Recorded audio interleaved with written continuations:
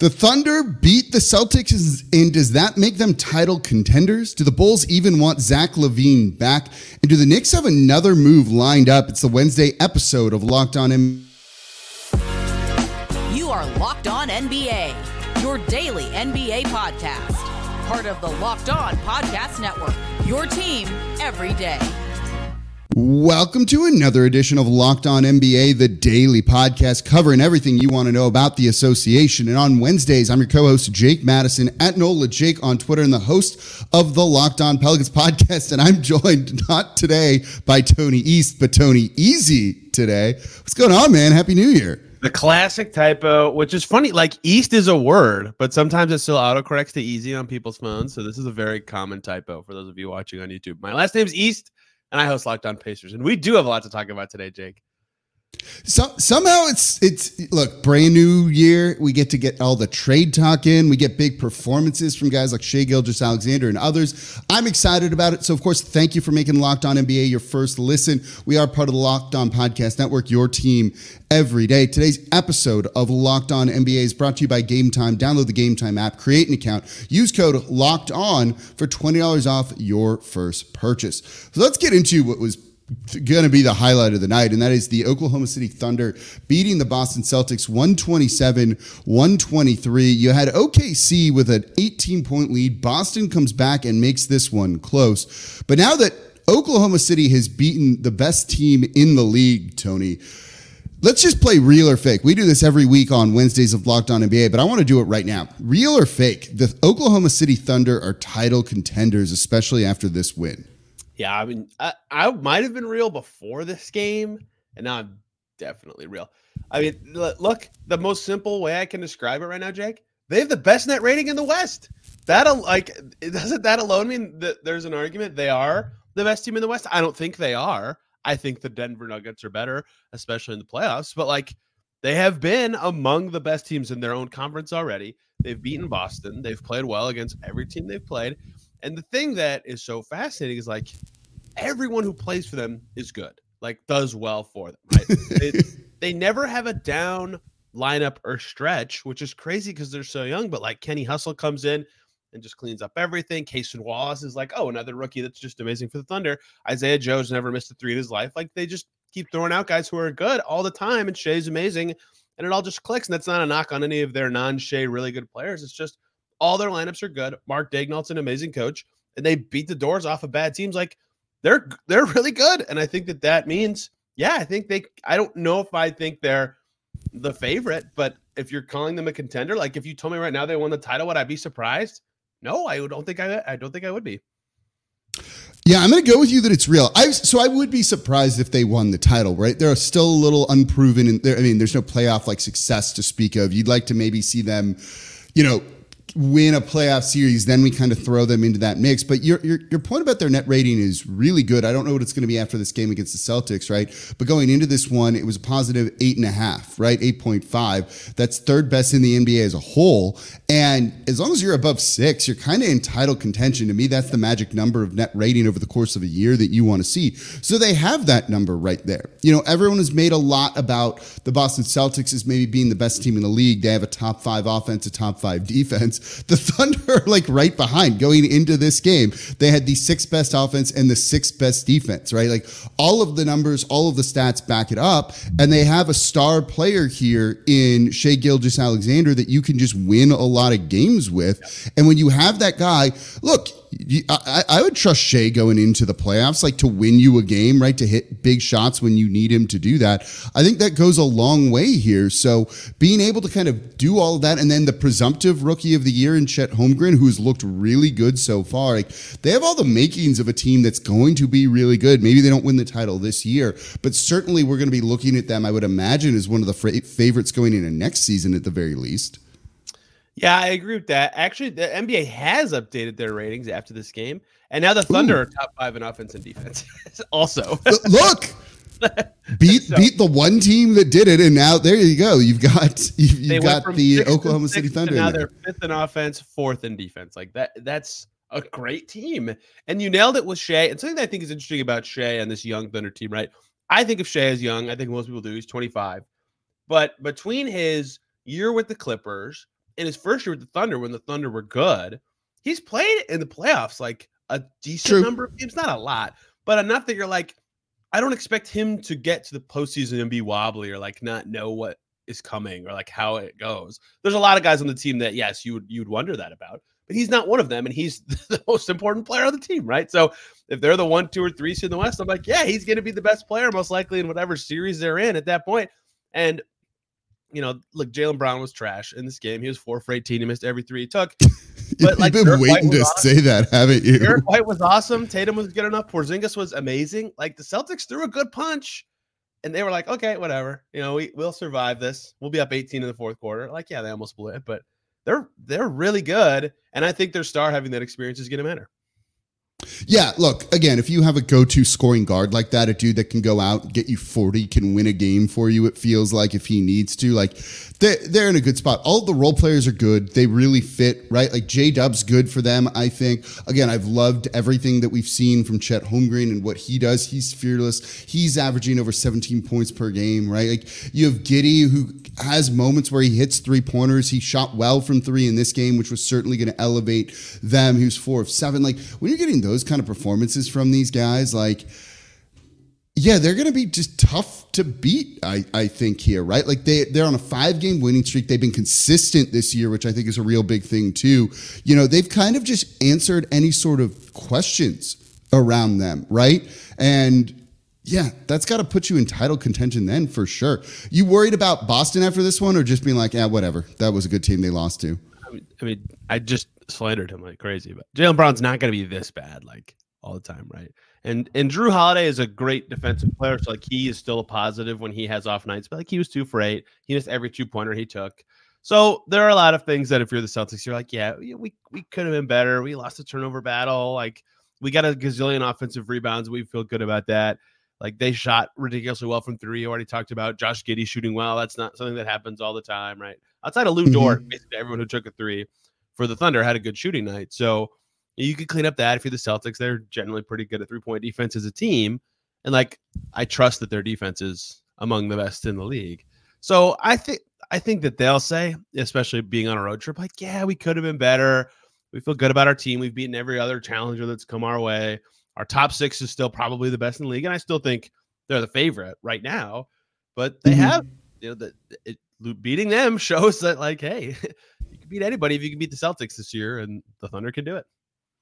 Yeah, definitely. The other kind of scary thing is, whether it's this season or next, or, whenever, they have a lot of tradable assets too. Yeah. Like, all of these young players are going to be intriguing to other players, right? You talked about Wallace just being like another rookie who's good for them, because this is what they've been doing here, right? So casually.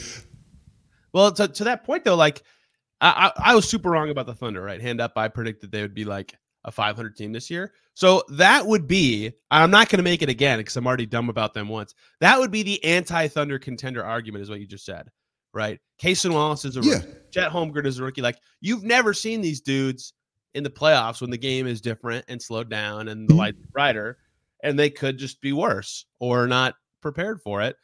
I'm not going to say that again because all the rookies are always great, but that is the argument against it, right? Yeah, I think so. I mean, but also they could fix that. Like, if you get closer to the trade deadline, right, and they're like, you know what, if we make one move, we're going to be a contender, they can probably go get anyone who's available. They'd be able to outbid almost any other team out there, right? Like, if they wanted Damian Lillard this offseason, they could have gotten him, right? If someone's available, they have the assets in terms of draft picks and intriguing young players, right? That maybe you just get guys that you feel are going to solidify things. If there's a big injury in the Western Conference, right? Maybe they decide to kind of push some of those chips in and go for it. But yeah, OKC, I think we both agree here. Real or fake? Let us know in the comments down below. Are they a contender? We both say real. Let us know what you think. Coming up next, Zach LaVine returning soon, maybe by the end of this week for the Chicago Bulls. That a good thing? That a bad thing? We'll talk about it coming up here next in today's episode of Locked On NBA. Right now, though, I'm excited to tell you about FanDuel, America's #1 sportsbook, because as the NFL season winds down, we've got NBA season going on. There's still time to get in on all of the action with FanDuel, America's #1 sportsbook. Right now, new customers get $150 in bonus bets guaranteed when you place a $5 bet. That's $150 in bonus bets, free money right there, win or lose. What I love about the app, it's super easy to use, and it lets me find all of the betting options that I want, whether it's player props, over-unders, the live same game parlays. A game's going on, you realize Shai Gilgeous-Alexander is going off. Take the over on points live in the moment with the Thunder to win. You can do all of that and more in the app. Again, super easy to use, and you can find new bets in the Explore tab to see what people are wagering on. So visit FanDuel.com/LockedOn. Make your first bet a layup. FanDuel, official partner of the NFL, the official sportsbook of Locked On. And thank you for making it Locked On NBA your first listen today and every day. We're here Monday through Friday for y'all, breaking down everything going on around the association. Rotating cast of hosts today. I'm Jake Madison, host of Locked On Pelicans. We got Tony East, or Tony Easy as we're calling him today, host of Locked On Pacers. Let's switch to the Chicago Bulls and let's talk a little bit trade talk over the next two segments here. But the Chicago Bulls getting Zach LaVine back as early as potentially Friday. They just assigned him to the G League for a rehab assignment. This means he's coming back. Tony, they've been 10-6 without him. They did just get beat pretty badly by the Philadelphia 76ers, but they've looked markedly better, I think, more competitive. Is getting Zach LaVine back good or bad for the Chicago Bulls here? All right. Basketball only on the court. I don't know what the argument is that it's good for the Bulls right now. You nailed the high level, 10-6, and they've had some comeback wins along the way. And who knows how sustainable that is, but their young guys look better. Patrick Williams looks better. Kobe White looks insanely good, right? Just to pull it up. In the 15 games Zach LaVine has been out since November 20th, Kobe White's averaging 22.7 points, 6.2 rebounds, 5.8 assists per game on 46, 40, 82 splits. He looks awesome. I watched him look great against the Pacers in Chicago last week, right? He's been phenomenal. He had an insane stretch right after LaVine got hurt. If you look at the games LaVine has played in, the Bulls net rating with him on the floor, Jake, is minus 8.2. That's very bad. Without him on the floor, not great. In those games, it's minus 1.5. That's not good, but that's fine. That's close to a 500 team. And if you include the games he hasn't played, their net rating without him on the floor is plus 1.3.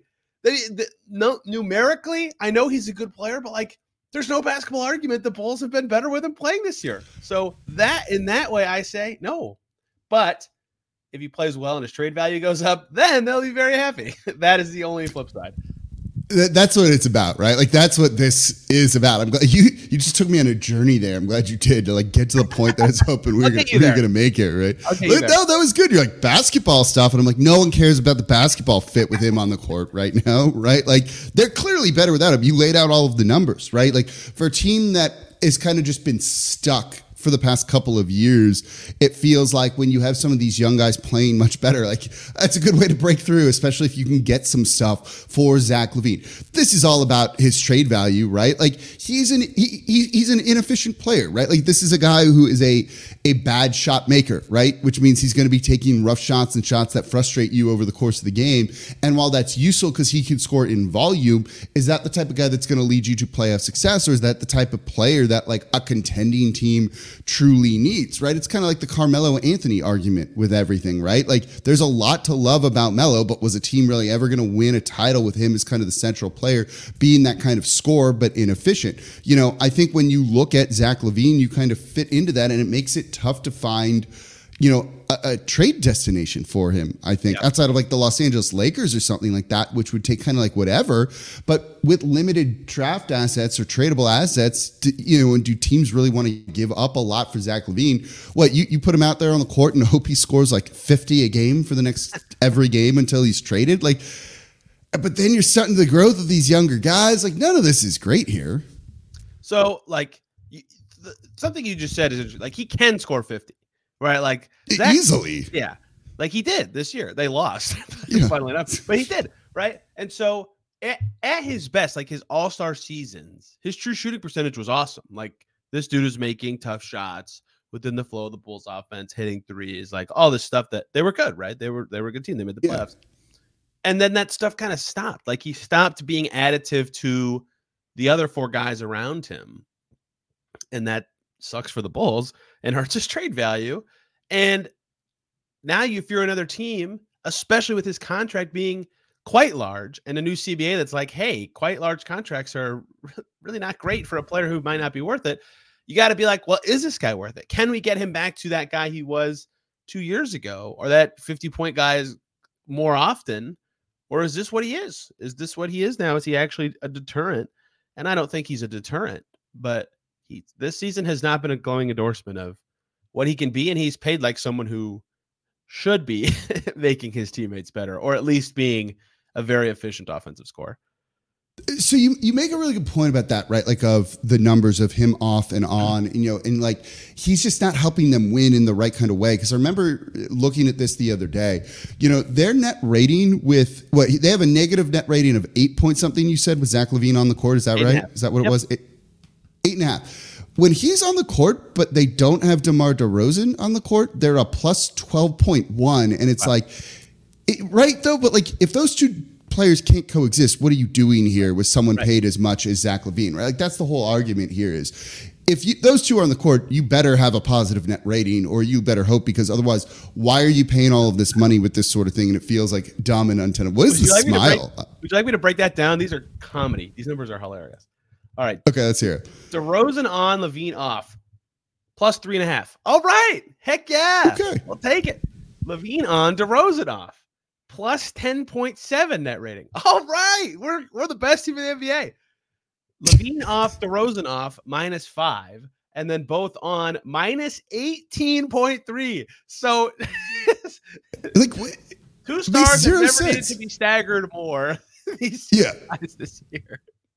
Like if they're trying to win games and be competitive, like don't play Zach LaVine if you're gonna play DeMar DeRozan, right? Like it's really as simple as that. Like they shouldn't be starting together when those are the numbers there over and it's some limited games here with everything, right? Small-ish sample size, but it's kind of silly that the numbers are like so bad that are basically screaming like trade me. Like what's the point of if you're the Bulls of bringing him back other than to raise his trade value? But like, even if he goes and has 4 50-point games before the trade deadline, like is his value going to go up that much when he's carrying that kind of contract either? Like how much more can the value for a player like that actually like rehab itself or rise? Not that he's a bad player per se.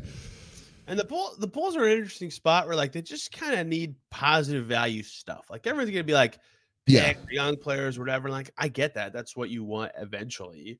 But they like just give them some stuff that can play on the court and keep them rolling and give them nice steps. Like they're really scrounging for that 8th, 9th, 10th guy every night. That's fine. They have some interesting young guys, but stuff that you can flip later, or just like a quality player to like help you bridge to this Kobe White team that's coming with the young stuff you have. Like that's fine. They're never going to tear it down. That's fine.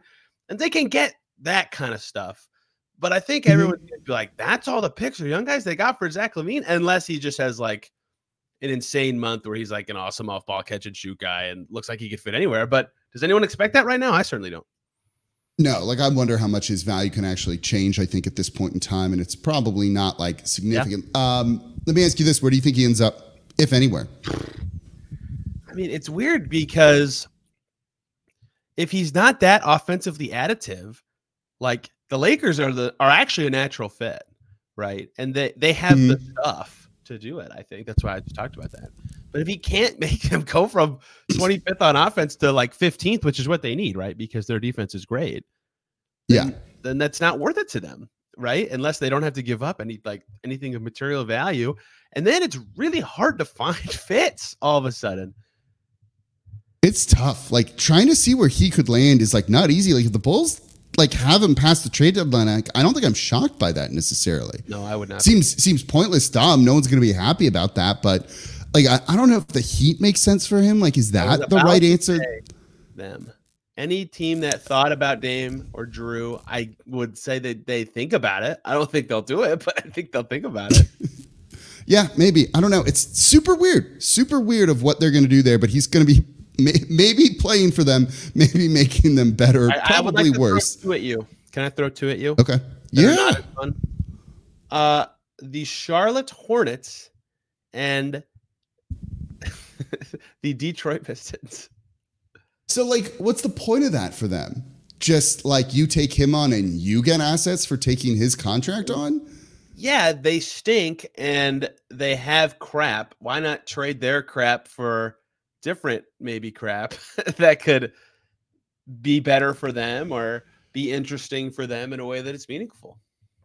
I would be happy for Koo just to like cover a fun team here. A couple weeks ago, we had him on Locked On NBA to like give him a break from talking about the Pistons. So that would be fun, I guess. But I don't know. Neither of those teams want to win games, do they? Like, didn't we just decide that Zach it's not exactly pushing them in that direction?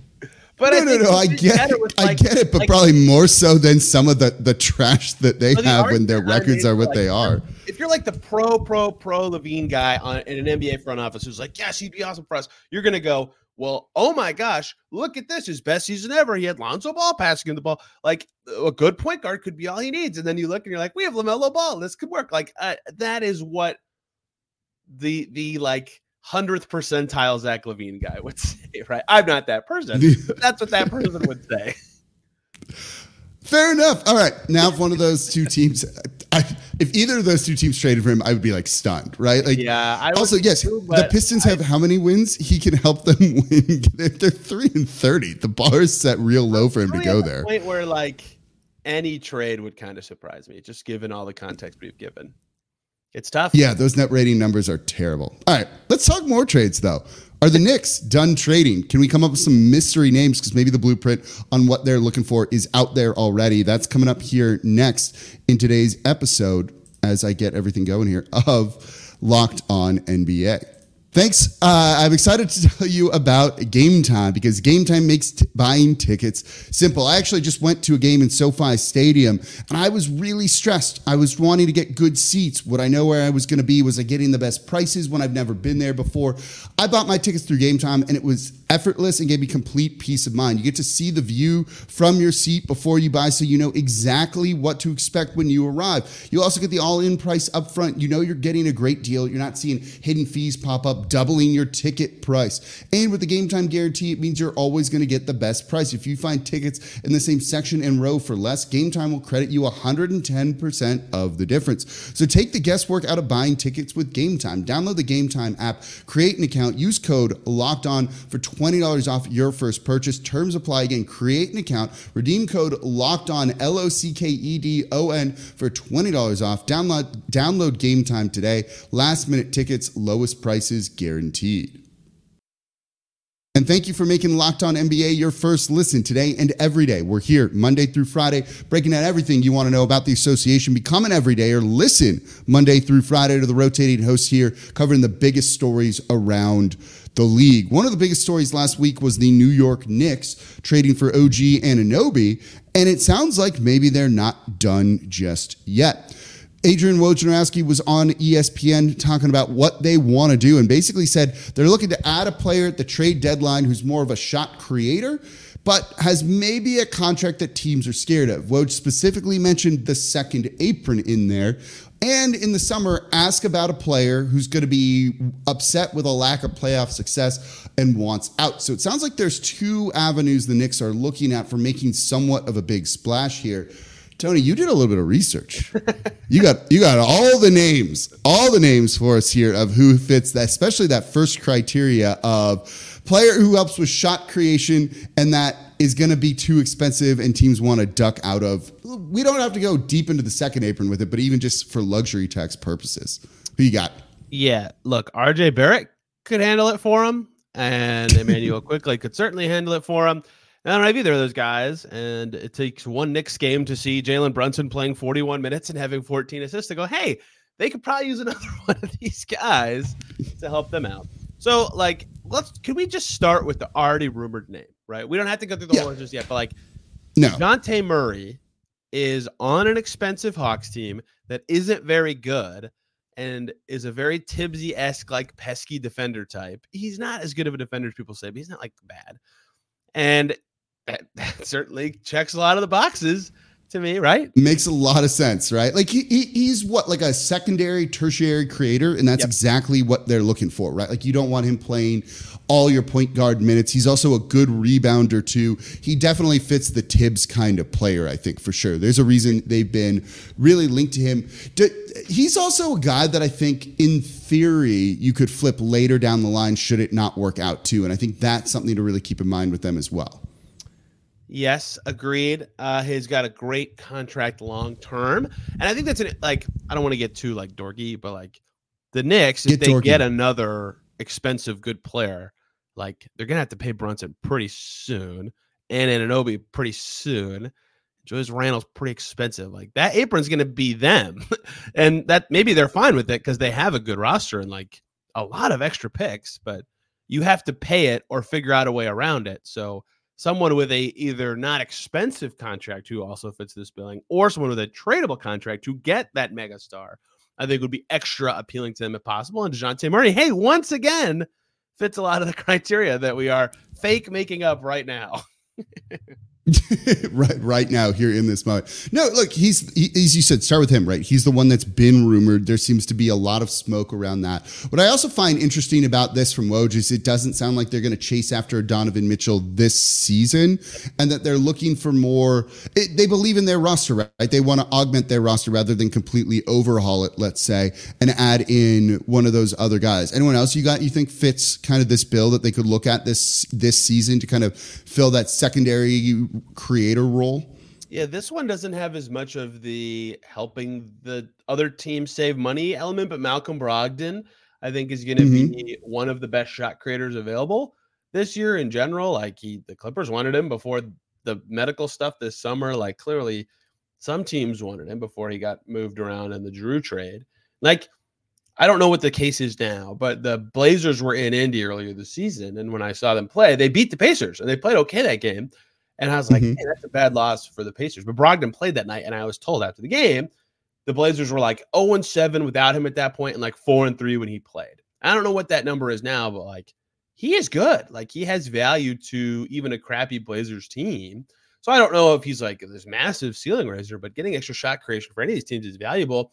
And why would the Blazers, who have Anthony Simons and Scoot Henderson and Shaedon Sharpe and other guards, why would they want him forever and ever? Like, it's fine to have that every once in a while. So he seems like, of all the guards I typed to you in this very long list, the best and most available, like good, would actually help the Knicks player. Do you agree with that? Or is there someone else on there that stands out?